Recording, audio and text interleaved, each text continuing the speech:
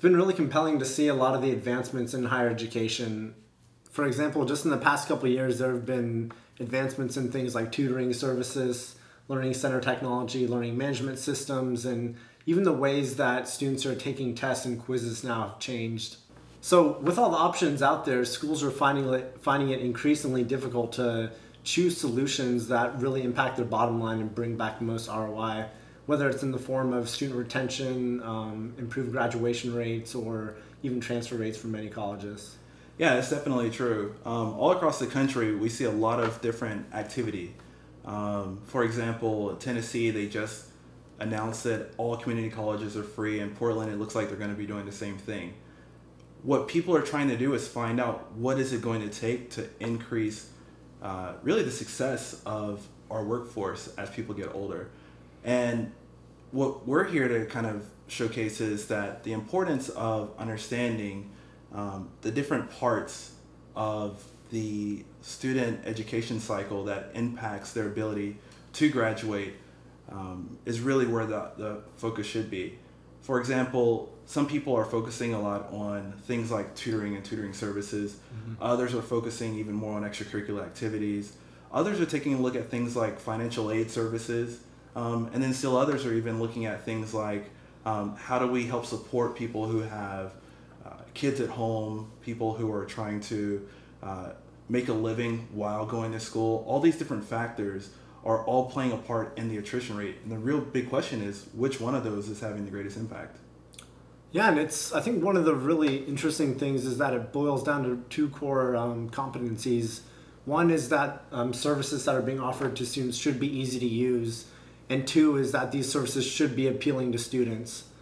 So what I mean by being easy to use is that there shouldn't be any barriers for students to go in and get support when and where they need it. Logging in should be simple. If it's an online system, students should already know how to utilize a certain system or a process that's in place. And I think what schools are finding is that the services that they're offering, if they are easy to use and appealing to students are coming back to them, and they actually are seeing that increase in student engagement and graduation that they expected in the first place. Yeah, I would completely agree. One of the things that I've noticed is that talking to a lot of different administrators, the questions that I get asked by administrators are a lot different from the questions that are asked by students. Administrators will ask me questions like, how do I download reports? Or how do I know which students are using the system the most? Mm-hmm. But the students are understanding that the importance for them is it available for me when I need it? Is it going to be easy for me to use when I need it? Do I need extra tools to be able to have those types of interactions? And it's really about making sure that whichever school you're working with, that the administrator's goals and the students' goals are being met. And so we really need to make sure that both sides of those views are being brought to the table. Yeah, and I think one of the things that tends to get lost pretty frequently is just around marketing to students and making them comfortable with the service. Mm-hmm. And not just students, but also instructors and faculty members and staff members. And there are a lot of different ways in which colleges are finding that students are really able to engage. So there's a lot more being done now in terms of social media and online outreach to students. But also it's effective to have incentives in place where students are coming in and they're seeing direct benefit, and there's constant reinforcement of positive behavior. And I think what we're seeing also is that students who are able to keep building on different things, it really helps them throughout their time in college and really reinforces a lot of the behaviors that these schools want to promote. Yeah. One of the colleges that I know of back in North Carolina, at the beginning of every year, they go to every single classroom just to make sure that the students know that the services are available. And they know that it takes a lot of work and a lot of effort to go and visit with every single instructor in every single class, but they also recognize that there's a lot of value, a lot of ROI that comes from that. And if they can do that little bit to help increase retention rates, then all the better for them. Yeah, and even I think a really different but similar and interesting trend within colleges is how they're starting to use more of their students to promote to other students. Often schools will have campus ambassadors or liaisons who go around and they'll demo new products with students, or they'll just talk to them about the different services that are out there. And now all of a sudden the mindset is being changed where no longer are support services being thought of as these old stodgy services that students are really forced upon, but it's more so a flexible environment where students are able to utilize them as almost a partner or a supplement to their education, and students are beginning to really enjoy that whole process much more than ever before. Yeah, definitely.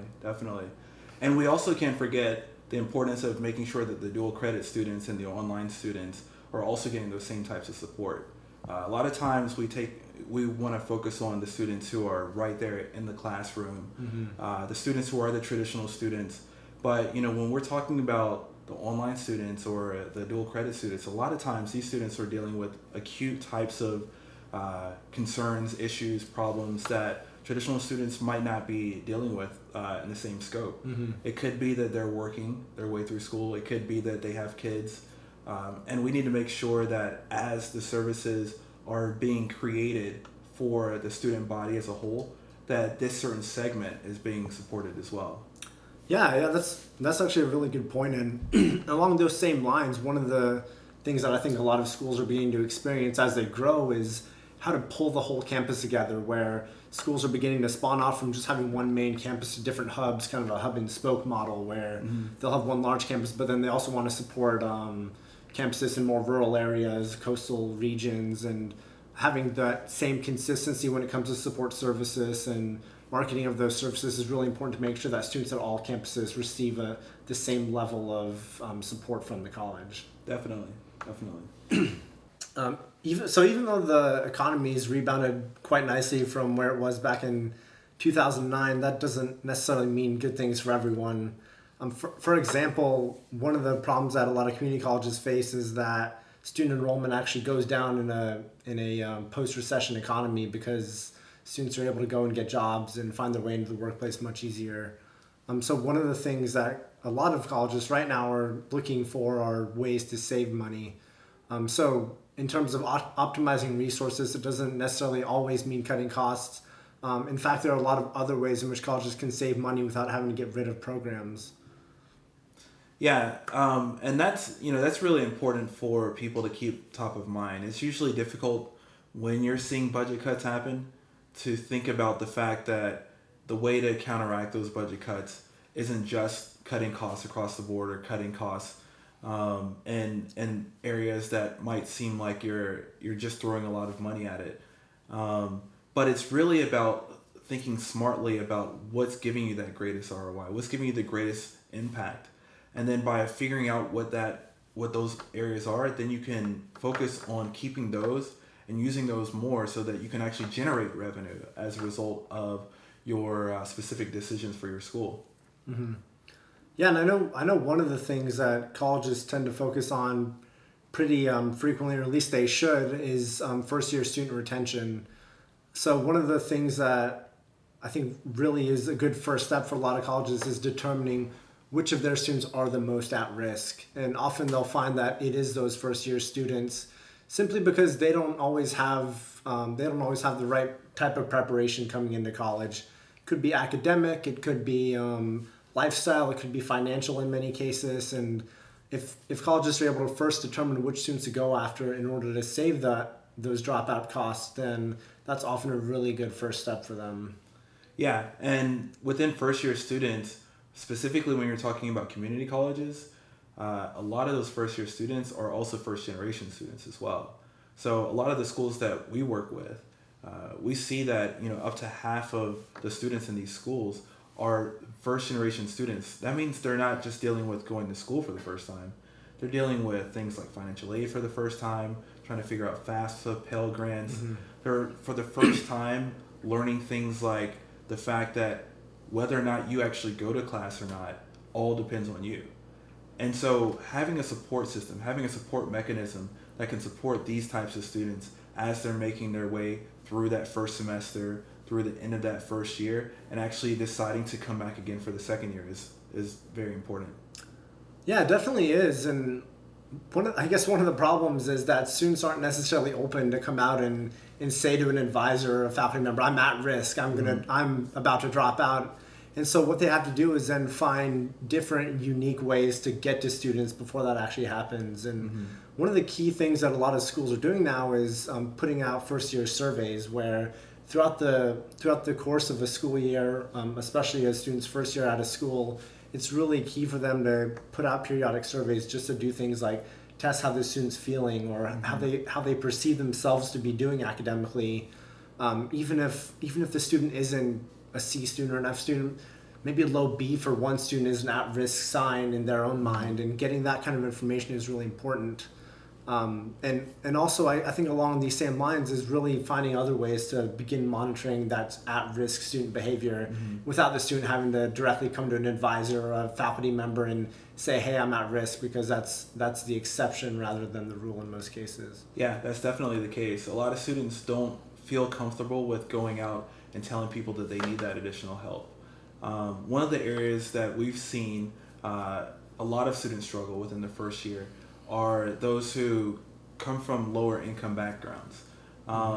There's just even more reasons and obstacles to keep them from succeeding.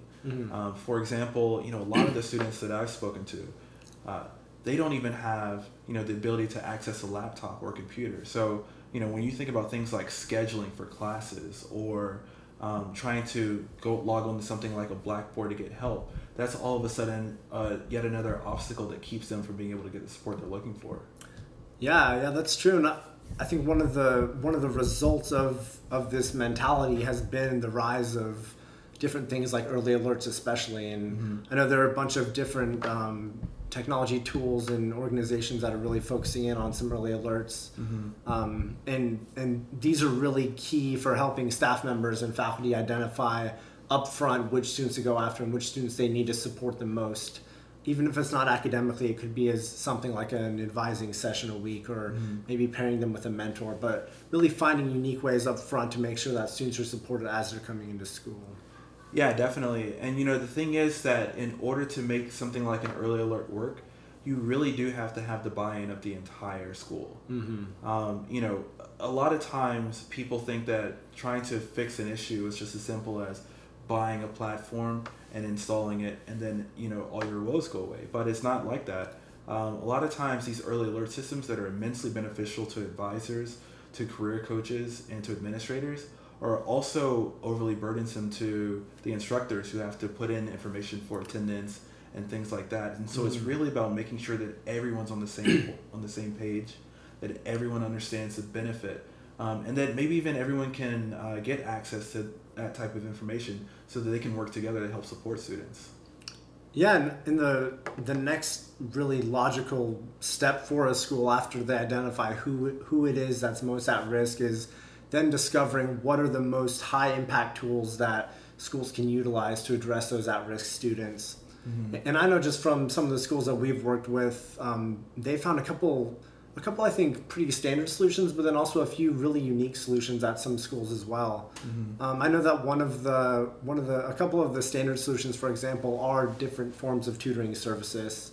However, they're being done differently now. It used to be that a student had to come physically to a learning center and sit down at a table with a pen and paper across from the table of their tutor, but nowadays it's different. There's peer tutoring going on. There are different online options, either direct one-on-one with your school's tutor, or there are even companies out there providing different networks of tutors for students to connect with on a 24/7 basis. So schools are beginning to eliminate the risk that students are dropping out or doing poorly because they don't have support. It's becoming really overwhelmingly available to all students now. Yeah, there was even a recent Noah Levis report that showed that tutoring has the greatest impact on student retention and student graduation rates in community colleges. And so it's one of those things that in the beginning seems like it's a very costly effort, because you are spending a lot of time and money recruiting tutors or bringing them on board if it's through a third-party service. But if you're talking about wanting to have a major impact among your students, you can't decide not to use the tutoring services. Yeah, that's so true, especially when you talk to students after they've gone through tutoring and really developed a relationship with a tutor. It's no longer just a commodity or just a utility in many cases, but it's someone that the students begin to rely on, and someone that they feel like they can really connect with. Even though it's not the only solution when it comes to student retention, it's a big one. Yeah. Another big one that we've seen recently has been the rise of advising. So making it so that advising is more accessible for all students, especially as we go back to distance learning students and students on multiple campuses.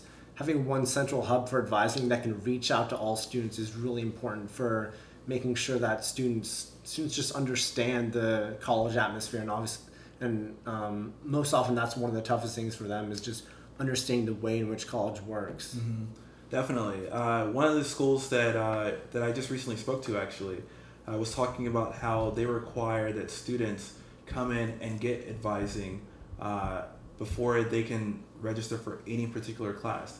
And this isn't just students who are traditional students, but students who are taking online classes as well. Mm-hmm. They feel that it's just that important because a lot of times students don't really know if they're on the right pathway towards getting to that graduation date, as well as getting to that career that they're looking for. And so they really step up and say, you know what, we're going to make advising, and even more particularly online advising, one of the forefronts of what we do for students.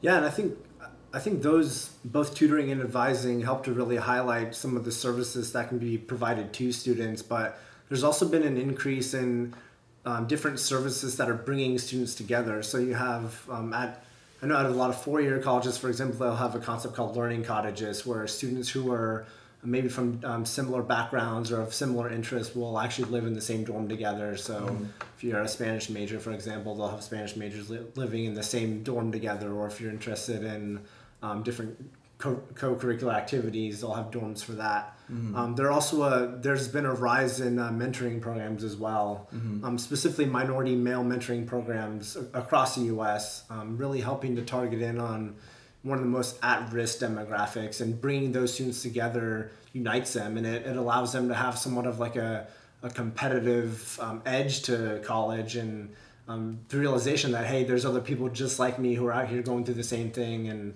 I can do it because they can do it and they are doing it. And then the last thing really is freshman seminars. So seminars bringing freshmen together to show them that, okay, not only here are other students that are going through this for the first time, but they're not that different from you. They're just like you. They have some of the same worries. And I think those three things really have shown how colleges are beginning to allow students to help support each other even more. Yeah, one of the schools that we work with right now instituted a minority male mentoring program just over 5 or 6 years ago, and what they were able to see was a 30% increase in the number of minority males who retained from first year to second year, just by instituting the program and creating an environment where they felt that they could, really work together to help themselves succeed. And of course, the next level of that is now trying to help them to, get better when it comes to grades and things like that. And that goes back to where academics play a part. But that mentoring, if that wasn't there, those students wouldn't be there today. And so, that minority male mentoring program is definitely important. Yeah, and one of the changes, or I guess paradigm changes in the way that schools are thinking about these services is really their traditional method of thinking of them as cost centers to the newer method of thinking about them in terms of investments. And so what schools are doing now is, instead of just paying money and letting things sit, what they're doing is making these investments and then finding ways to optimize those resources.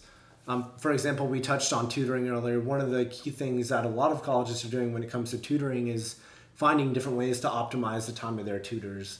Where they know now that tutors in a physical learning center still have tremendous value. There's nothing quite like sitting at a table with a tutor and having them work through what you're doing wrong in your homework assignment, or explain a concept of writing or math. But what they're also finding out is that there's really a loss in efficiency if you're just tutoring people in the learning center. So they're beginning to do new things like connecting their tutors with students online, so that if I did want to come to the Learning Center as a student, but I wasn't physically able to, I'm still able to have that same level of support, even from my dorm room or from my apartment building.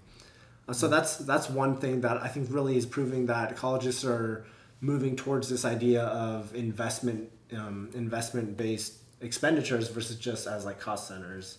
Yeah, definitely. And those investments in and of themselves start kind of taking a life on their own because, I know this one school that we work with, one of their big struggles isn't just making sure that they have, they can utilize the offline tutors time wisely online, but there's different periods of time throughout the year when, because those tutors are also peer tutors, so they're students themselves, they're just not available to help students.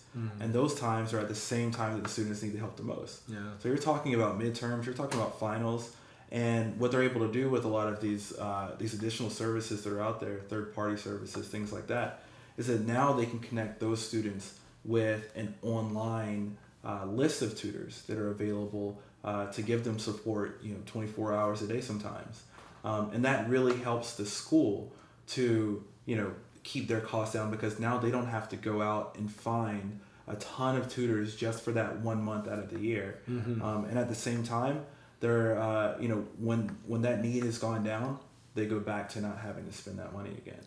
Yeah, and I think also as that investment begins to morph, what they're doing now is putting more effort towards tracking those sessions where now they can learn a lot more about student behavior when it comes to meeting with tutors or advisors or mentors or whatever it is that the student's connecting with. Schools now have a much better way of collecting data and then making sense of that data over time. And I think part of that has really been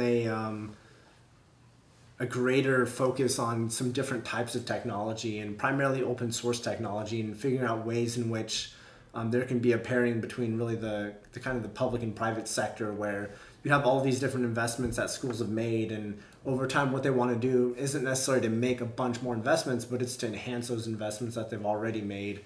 So one of the things that colleges have found is that they can actually help to bridge that gap between the public and the private sector by bringing in different types of technology, primarily open source technology.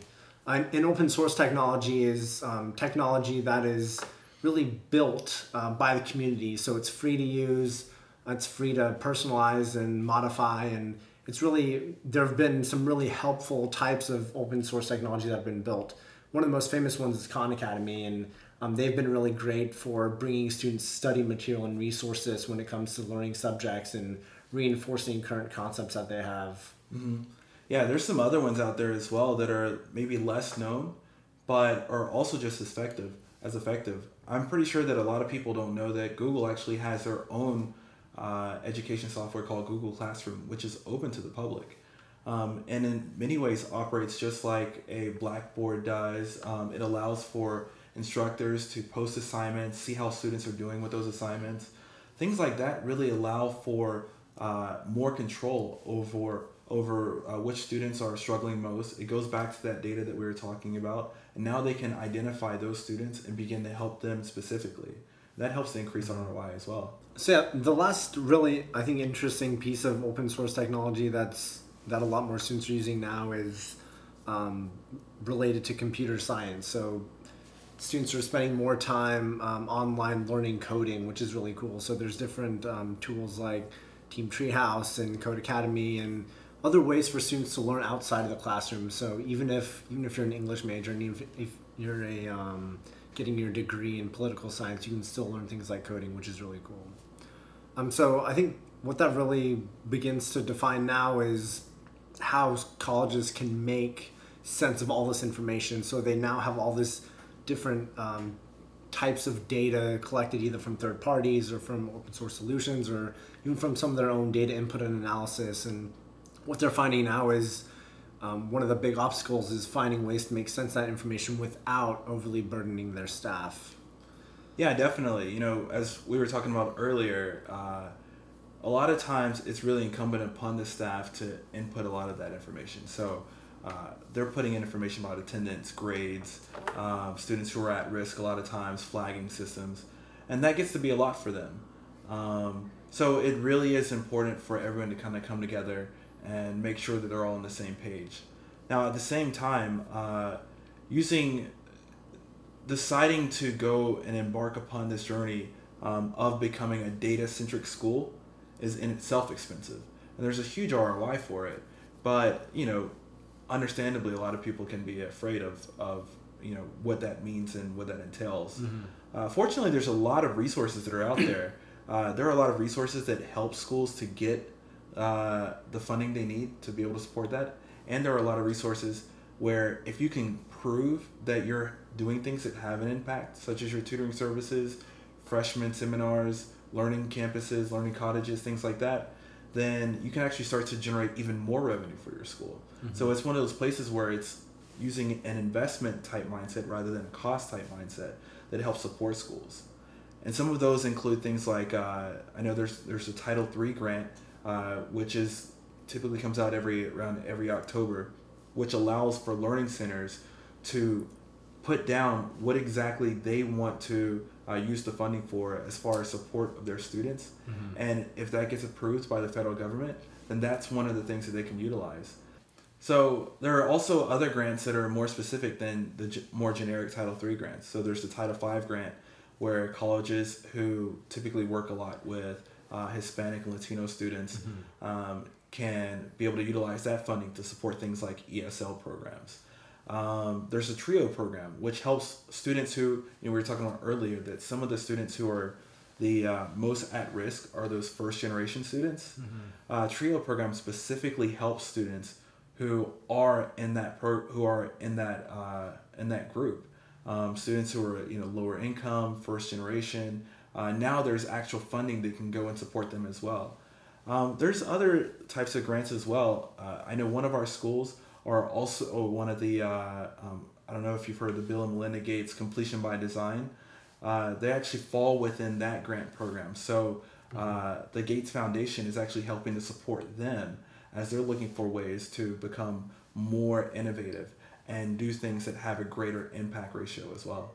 Yeah, and I think it's also really good to see that these granting organizations are placing more of an onus on these schools to collect data and really prove the impact. It's no longer good enough just to want to do good for students, but now it's the mindset that you must prove that you're doing good by students in order to get grant money and government funds. And the way that that's moving has really enabled a lot of schools to do things like put more of a focus on things like early alerts and factors that are going to play into student retention over time, so that they can take information from early alerts and pair it up nicely in a grant proposal. So no longer is it just taking students' grades or performance in the classroom, but it's also enabling them to monitor different things like student behavior, attendance, how they're doing outside of the classroom as well. So all these things together really help to redefine how schools are getting money and how it's going to increase the ROI as a whole, not just on a college by college basis. And then in addition to a lot of those early alerts, what schools are using more of now is industry-wide data. So there are different organizations like the Education Advisory Board, for example, that will go out and do studies on the whole college higher education landscape. So they'll be able to go out there and focus on a particular initiative like first-year students or Latino students and report back on some of the best practices that colleges are following now. So as a college, not only do I now have my own view of data internally, but I also have all these different resources that are reporting on the more broader spectrum of colleges and what's working well when it comes to student success. And that's really important, especially as students are going throughout their life cycles for education. So you'll see in a lot of different areas where colleges will be using some of the same resources. Community colleges will be using some of the same resources that four-year colleges will be utilizing. And that way they can start to see what are causing students who are in the community college area to succeed and go on and get that four-year degree. That's one of the things that we've seen happen within the Dallas college system as well. And the more that we can utilize data to create these types of early alerts, but also create these types of trend analyses, the better we're going to see impacts happening among our students. Yeah, and what's interesting is you mentioned the Gates Foundation earlier, and they also happen to be one of the best sources for publicly available information on student retention and different trends in the industry. And I know colleges are using that in addition to different consortiums. So schools are coming together and pooling resources and really working with one another. It's really interesting because we were just talking earlier about how colleges really are able to act in unison. It's not like you're typical business model where companies don't want to help each other. They don't want to tell each other what they're doing, but it really is about coming together and sharing those best practices and learning from others. And a lot of colleges are much more prone to doing that nowadays, which is really cool to see. And then also as part of that is has been a movement recently to streamline more technology. So taking all the different systems that colleges are using, coupling it with data and figuring out how to make these different systems work together. Colleges now are able to have a view into all the different areas at their school. So the math department, writing department, foreign language, and what you can also start to see is how different students taking different courses are doing relative to other areas of the college. And it's not necessarily just in academic departments, but it's also across support areas. So data from advising and tutoring and mentoring are all coming together, all with the means of impacting students and making sure that they're on the right path to graduation. Yeah, and that's going to be important moving forward as well. What a lot of schools are looking at are what are ways in which we can see all this information quickly, easily, at a glance.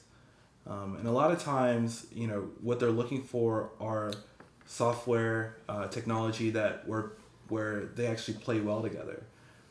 Fortunately, what we're seeing is that there are a lot of different initiatives to help support that moving forward. And so things like, like DataTel and Colleague allow for people to pull that information together and be able to showcase it and add in their own information as well. I know that's one of the things that we've been working on is to make sure that what we do plays well with some of the other schools' technologies as well.